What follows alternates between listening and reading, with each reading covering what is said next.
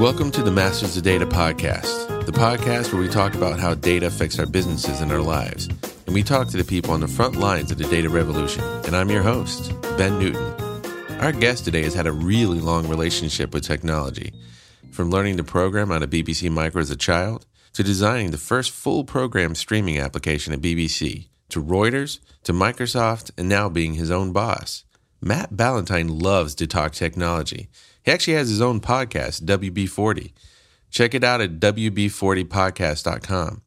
It was a lot of fun to pick his brain. In this episode, we talked about how people really use data to make decisions and how innovation happens. We also talked about his new CIO card game. I caught up with Matt in a little conference room in Moorgate, London, England. Let's dig in. All right, everybody. Welcome to the Masters of Data podcast, and I'm Ben Newton, and I'm excited to have Matt Ballantyne here with me. Thank you, Matt, for joining me. I really appreciate you taking the time. Pleasure to be here. Even with the trains running late this morning. We're sitting in a little conference room in London. I'm in London for a business trip, and I wanted to meet some people here and get some local opinions. So I appreciate you taking the time. Oh, pleasure to be here. Looking at your backgrounds, I saw, a couple of things. I mean, first, I love your title on LinkedIn. Like I was telling you before, the angel of disruption is Stamp. So tell me a little bit more about Stamp and what you do right now. Okay, so Stamp has been something I've been working on for the last 5 years, just celebrated its 5th anniversary. Congratulations. It's kind of an encapsulation of the second half of my career and what I want the second half of my career to be. It doesn't actually exist as a company at the moment. I actually operate on my own back, but it's a brand, and it's a thing about doing things that are worthwhile with technology, people and communications that will get commemorated by things like getting a set of commemorative stamps issued. It's a story that relates to something my grandfather did in the early 70s as a physicist, and you can read all about that on my website. But it's this kind of thing about finding work that interests me and has some sort of drive towards doing things more effectively and helping people. I like that. I was going to ask you what Stamp means. I like that. Well, I started out in physics, so that's a good. That's where I went to college for. So, what kind of physics did he do, by the way? He was in telecommunications. So in the mid-60s, he built the circuits that the first 25 years of transatlantic television broadcasts between the US and the UK went through at Goonhilly Down. My first memories of going out to visit him when he spent 4 years in Zambia in southern Africa, setting up their first satellite Earth station. Really? So that was what the stamps were about. There was a set of stamps issued by the Zambian government commemorating the opening of the Mwembeshi Earth station. Mostly, he designed valves as well. The Marconi DET-22 was one of my grandfather's, which is crazy physics. Wow, that's pretty cool. My grandfather just passed away, and he was a high-speed photographer for the Air Force and the Energy Department. And I always feel like he took pictures of atomic blasts on Hawaii and stuff like that. I always feel like when I hear what he did, I'm like, that sounds a lot cooler than sometimes what I'm doing day to day. I think you might get a kick out of this. He told me the first time he set up a high-speed photography session, he actually drove the camera with the motor from a vacuum cleaner. I just feel like people were very creative back in the day. Look at hacking. I know hacking is a human trait, I think. Yeah, it was pretty cool. Now, before Stamp, I was looking, you did a whole bunch of different things. I mean, what's kind of your story of getting to where you're at? Where'd you start out?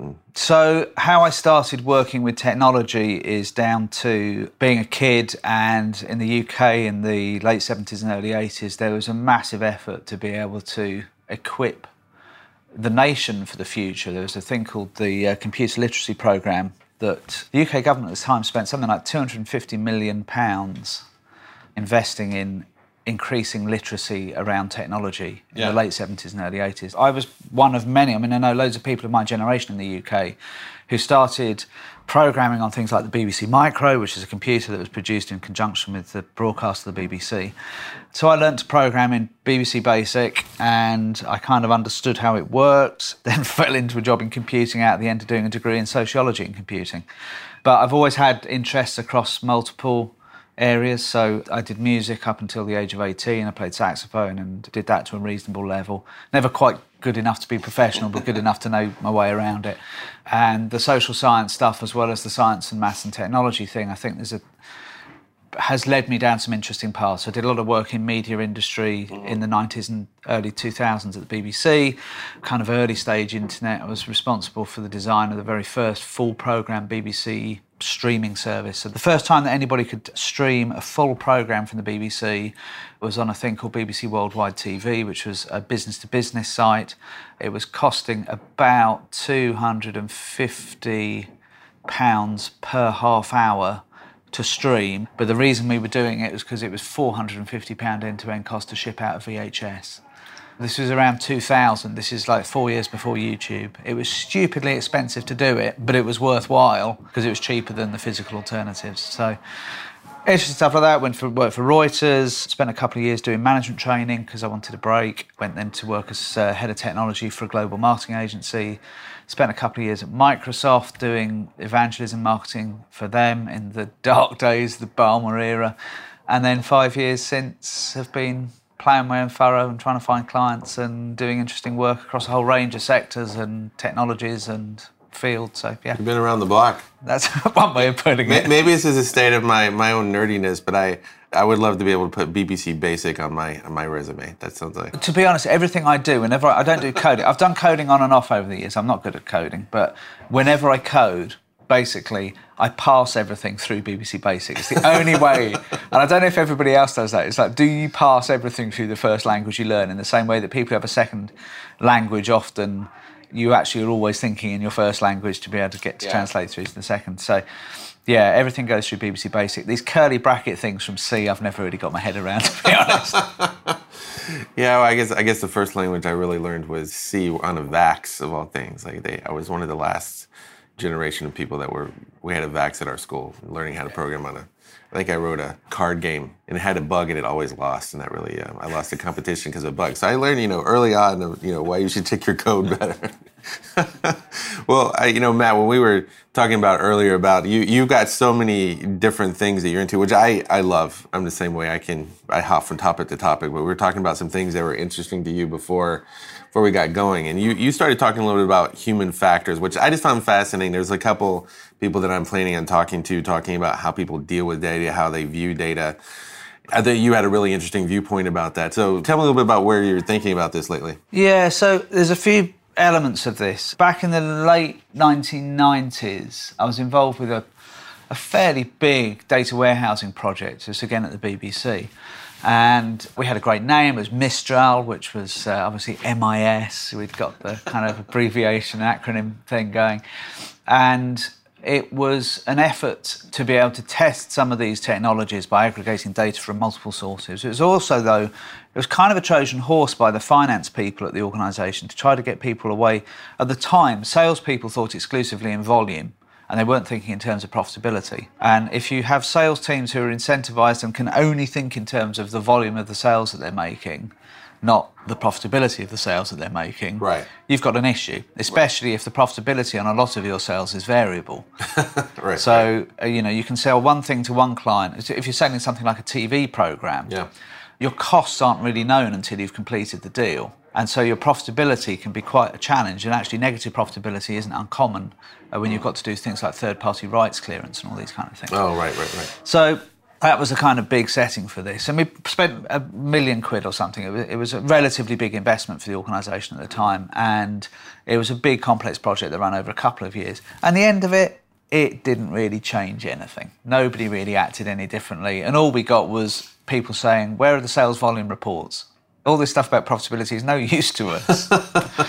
And, I learned a lot from that. I learned a lot about how these technologies worked. I learned a lot about data and data modelling and the robustness of good data modelling. And as an aside, I think that for all the talk of data science today, I think that conceptual level data modelling in most organisations is utterly woeful. Without understanding your data conceptually, no amount of new technology is going to make your world any better. And I'm amazed how few organisations rigorously model data. A lot of people, when they go into these kind of projects, they don't actually ask the questions. It's like, what is it you're trying to find out? Like, how would you actually answer that question before you even do the data? And then they get the data and they're like, it doesn't actually answer the question. I went, well, of course. You don't know what the product is. You don't think about it beforehand. Yeah. Exactly. If you go into most organisations and say, what is a product?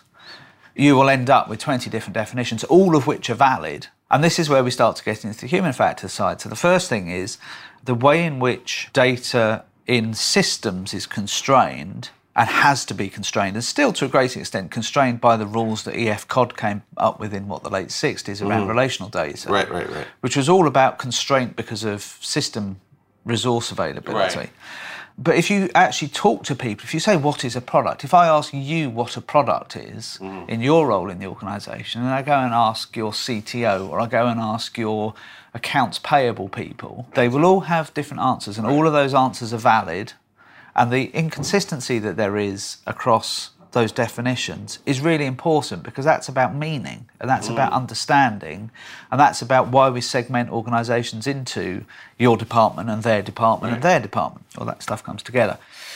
But the other problem, I think, and I don't see, with all the wonderful technologies that we have today and all of the depth of data that we have potentially available to us today, that I don't see changing, is there's a fundamental misunderstanding about how humans make decisions that goes on in the world of data. And that misunderstanding is that people make decisions based on data. They don't. Most of the time, or some of the time, or Daniel Kahneman has written loads about this, the idea of the two modes of thinking, fast thinking and slow thinking, the idea of the gut reaction and then the methodical type 1 thinking and type 2 thinking, the methodical, how do we come to a conclusion by analysis and thought. And what happens with data is some people at some time will make decisions based on data. So, for example, this morning I looked at the weather forecast, which itself is the culmination of a whole bunch of big data, real proper big data processing. Right. And the weather forecast told me that it would probably be raining for this morning, so therefore I made a decision to wear a coat, right? That is data-driven decision-making. Most of the time, I will think about things in terms of, I think this is a good idea, therefore I will find the data to validate my decision. And that's not an invalid way of making decisions. That's a perfectly valid way of making decisions. And actually, the gut instinct and the being able to find data to validate the gut instinct is the way that most businesses work. And that doesn't actually get supported very well necessarily by the way in which technology and technologists think about how data is presented to people, because they think in this nice logical way, you present data to a decision maker and the decision maker will make a sensible decision based on the data. That ain't the way it works. Yeah. And so for all the stuff that we have now, what I'm not seeing is really much discourse at the moment about actually what are the systems and tools that we need to help us make effective decisions in a way that is human rather than in a way that is based on the idea of a logical construct that doesn't really exist.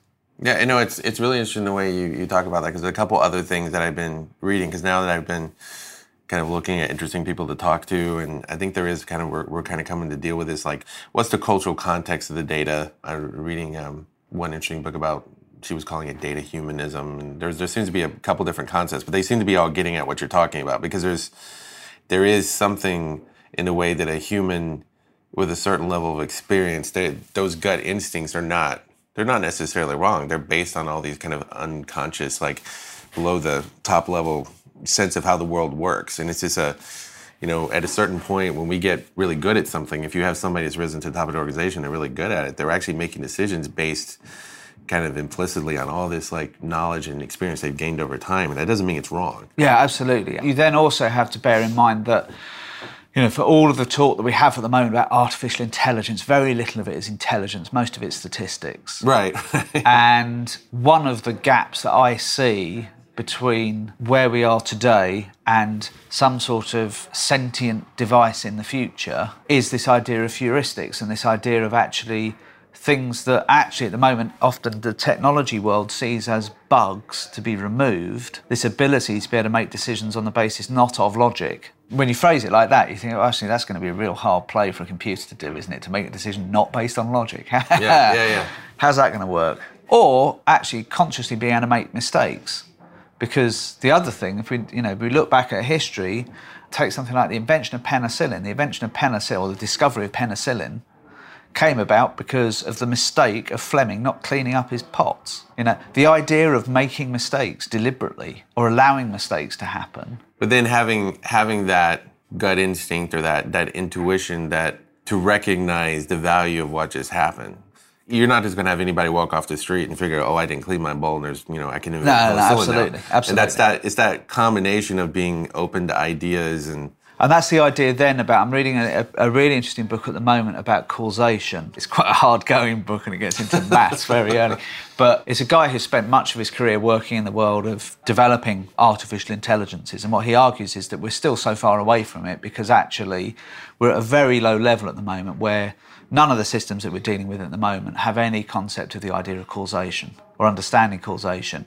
What Fleming, when he saw that dirty pot and what had happened to the bacterial growth, was able to do was to make some guesses about causation. Connections based on what he knew. Exactly, based on his prior knowledge, to then be able to then test to be able to find out what was actually the thing that enables modern life. We forget penicillin actually doesn't only enable us to be able to cure things that are as a result of bacteria, they also allow us to have most major surgery these days. Without penicillin, you can't go under the doctor's knife. Right. Hugely transformational thing.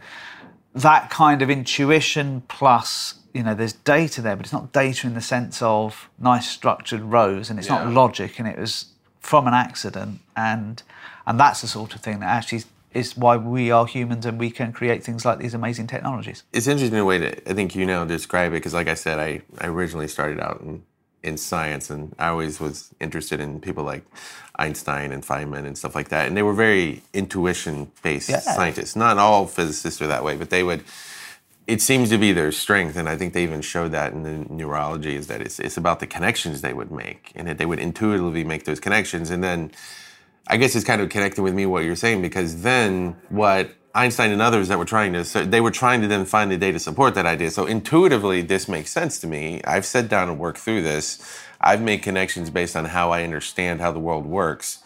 Okay, now I need to go see if the data actually supports me. But at the end of the day, they're looking for things that align with their intuition. They're not going out and looking for everything. They're looking for something that aligns to it. Absolutely. And then sometimes you can use data to be somewhat jokingly, not entirely jokingly, but somewhat jokingly, as a retort to the concept of data science, which is statistics, is the idea of data jazz, which is about going into data and improvising with it. I like that.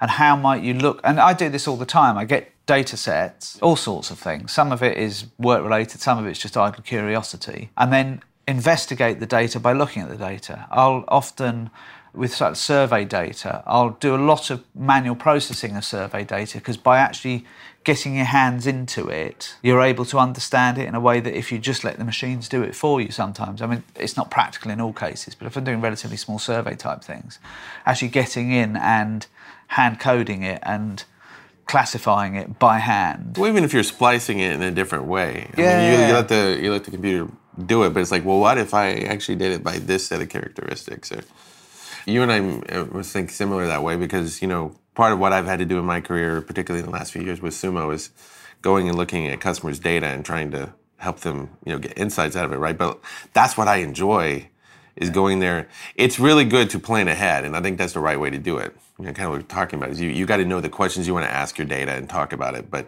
it's also really fun to go in there and see, well, what if I do this? What if I do that? Well, it's like, oh, I see something I didn't. Yeah, again, this is one of the things that we have this idea, the problem-solution paradigm, which again, I think is something that is determined by technology and engineering and to an extent design actually as well. I've been working a little bit recently with this quadrant of helping people to understand the sorts of challenges they're dealing with. And you've got known problems with known solutions, and that's the kind of classic waterfall-y type stuff. Right. We need to span this river, we need to put a bridge on a road over it, and we know how to build bridges, and there's some variable factors in it, but we kind of know how to do that. Yeah. Or we need to be able to implement a new wireless network. It's a kind of fairly known problem, fairly known solution. You've got known problems with unknown solutions, and that's the domain of Agile. And actually, as you discover more about the problem, you might discover that it's not the problem you first thought it was, and that's quite common. And with that world, to say the Agile kind of approach works really well. Agile approaches with known problems and known solutions tend to be a bit of a charade, because you end up doing a lot of ceremony for no value. For no reason, right. You've got known solutions to unknown problems. This is something that the tech industry is pretty good at being able to generate, and they're like, what is the point of that? The UK is going through a massive one of these at the moment with Brexit, which is this like massively defined answer with no known problem or anything. And, look at the country for the next 20 years and we're bashing our heads against a brick wall with it. And then the really interesting one is where you have unknown problems and unknown solutions. So if you've got an emergent technology, you take something like distributed ledgers, or you take something like what you might be able to do with machine learning. Nobody has any answers to that really at the moment. It's all speculative. A lot of it gets defined as defined solutions to unknown problems, and the whole blockchain stuff at the moment is way in that category. Oh, yeah. It's all nonsense. I'm glad to hear somebody say that. Oh, man. But, you're not allowed to say the emperor is naked, so... But actually, how do organisations generate their ability to be able to assess new technologies where they don't know if there is some sort of solution there and they don't know if there's some sort of problem there? This idea of how do you establish a sense of play within organisations, a curiosity of being able to do things because what might happen, not because here is a business case that says precisely what will happen. And organisations really struggle with it. Large organisations really struggle with that because we have become so locked into problem-solution paradigm, so locked into business case thinking. Business case thinking is the death of most agile projects within corporations as well. Right, yeah, absolutely. But again, one of the things that I've been exploring over the last couple of years is ways about being able to bring concepts of play into organisations to help them explore into that unknown category. And whether that's what might data allow us to do, we don't know. How do we play with it? How do we put things in place that enable us to be able to explore it without really any preconceptions to be able to work out if there are opportunities there? That sort of way of thinking, I think, it's not ever going to be a massive part of any big established corporation. But you got to have space for it. You've got to have some space for it. And too often what I hear is we don't have time for the luxury of play. We don't have time, space or money to do that. And that becomes problematic for organisations because they will never be able to do anything other than just follow what everybody else is doing. You can't innovate if you don't have... Exactly. Yeah, because I think that's one thing I've definitely seen. And I think the older I get, the more of a problem for me personally becomes is leaving that amount of time so you have that flex.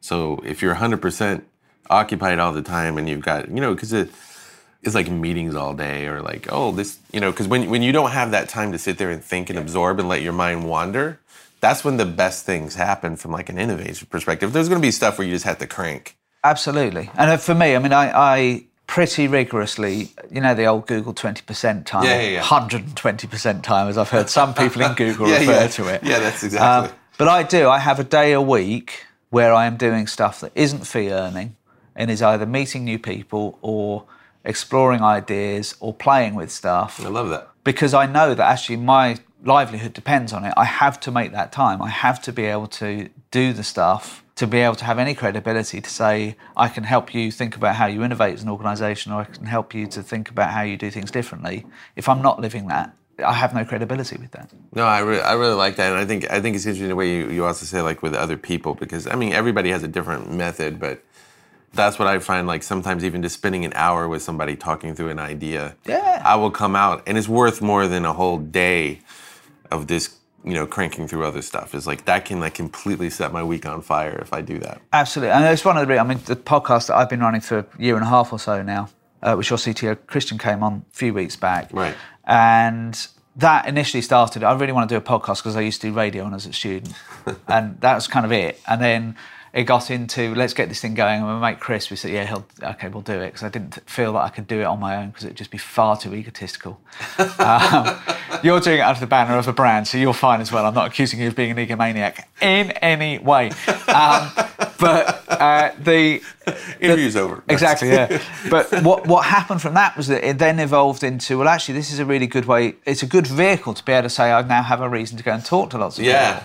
And the people we've spoken to have been all sorts from, technology people, sure, but we've also spoken to artists, we've talked to people in the world of communications, we've talked to HR people, we've talked to recruitment people, across all sorts of, because I just want to go and talk to interesting people and learn from them. You're exactly right. And that's what I think when I first, thought of the idea, I was like, well, I've always wanted to do one. But then I came to that realization. It's like, it's basically an excuse to talk to interesting people. Absolutely. That's good enough. There is a very much tendency, and I think it's kind of around everything we've been talking, is there's a real tendency to stay within your swim lane. It's like, I'm in software, I do consulting, I do this, and I talk to people that are in my strict swim lane, and then go, because like the one, like the data humanism part I was talking about, there's a book out there called Dear Data, but she's doing she's visualizing data in a very art-focused way. And actually going and exploring things like that, it's not something I would do for my strict job function, but being able to afford the time to go out and explore those things. And getting that sort of input in. So there's another podcast I listen to called Song Exploder, which is a thing, it's part of the Radiotopia network, and they talk to musicians about how they created pieces of music. Oh, that's cool. And it's fascinating. I gotta go check that and you're out. a musician, I'm a musician, so it's fascinating from a kind of technical perspective. But also, again, the kind of random input. So that they recently had a guy on who was talking about how he purposefully creates things to be able to destroy them as part of his creative process.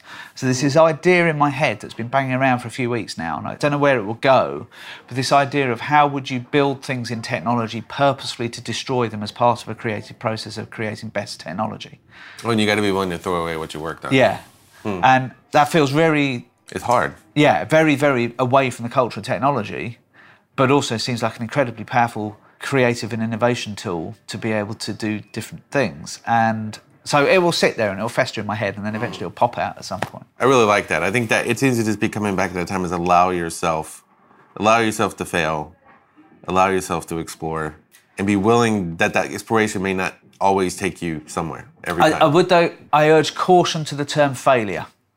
Right? Because anybody who thinks it's not culturally loaded is a bad thing. Oh, it's totally culturally loaded. You're absolutely right. So we talk about experiments, not failure. If you frame it negatively, I'm not a big Tony Robbins-esque positive thinker. I'm as cynical as the next me living in Silicon Valley. It's like everyone should fail, embrace failure, and I like that. Experimentation is the right word. And of course, in Silicon Valley, most people do fail horrifically.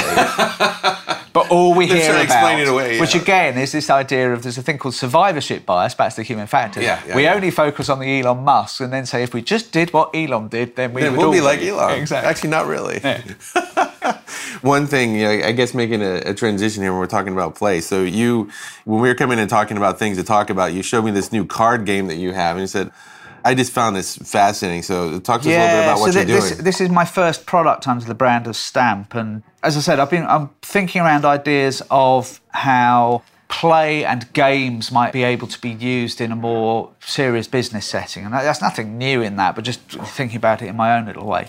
And a number of things came together. I've been a member of the CIO 100 judging panel in the UK for the last 4 years, and so I get a lot of insight into what the mood of the CIO is in the UK.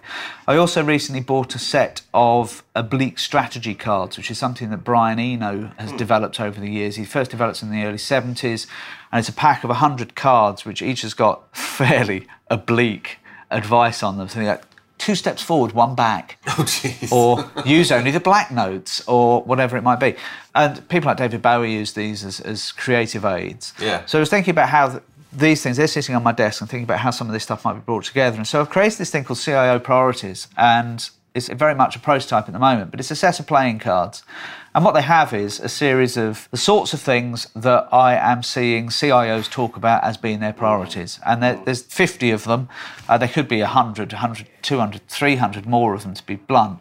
But using a set of cards with these different priorities on as a way of being able to work with tech vendors to be able to help them understand how marketing, particularly to senior technology people, isn't about talking about product, because product is just not on the agenda for most senior technology people. Using it with technology leaders themselves as a way of being able to stress test their own strategies. So one of the games I'm working on is the idea of draw a card from random from the pack and say, is that part of your strategy at the moment? And if not, if you were told tomorrow it has to be, how would you accommodate it? Dark World would say you could just use this card set to be able to create your own IT strategy, but I would say that was an inappropriate use of the cards. The other one, and I'm going to be trying this in a couple of weeks' time, is to be able to use it with people who aren't technology leaders, but senior leaders in organisations, and get them to understand what the agenda is for the CIO at the moment, and what is part of, they would see as a shared agenda, and what are things that are exclusively the domain of the CIO or CTO. So there's loads of ways in which these can be used, but it's just this idea about being able to try to be able to bring an element of exploration and curiosity into what is otherwise a really dull, dry subject. When you first pulled this out, as soon as you pulled out cards, even before you said what they were, you already had me. I like the visceral effect of it. Yeah, there's something about tactility of... Yeah, absolutely, because you're interacting with something physical. And I know, like, as a geek, I always want to go to, like, well, if you need to put it on a dashboard, why does it need to be physical? But I think I realize this is a personal interaction, because you and I were talking about, we've both interacted with like I used to do the airplane game for learning ITIL when I worked for BMC Software, and you were saying something about like a shipping game. Yeah, there was a port simulation, I think, that they did. I've seen other versions of that, even now with my kids, actually, funny enough, is like I was playing Monopoly with my daughter for the first time, and like seeing her, just the concepts it can introduce, and it's how people come to terms with an idea by interacting with it and not feeling like it lowers the, stress level is the right word? It's like it gives people ability. I've also been doing some stuff using Lego, which Lego themselves have created this thing called Serious Play. Which I saw that. I really want to try that. It looks cool. I just created, you can get a big box of Lego for about 35 quid. It's not expensive facilitation material. And there's a couple of games I've been using which have been developed to be able to explore ideas of team working and collaboration. And one of the things that I found with Lego is that people will engage with it across the board. If you get a group of people and you say, could you draw something?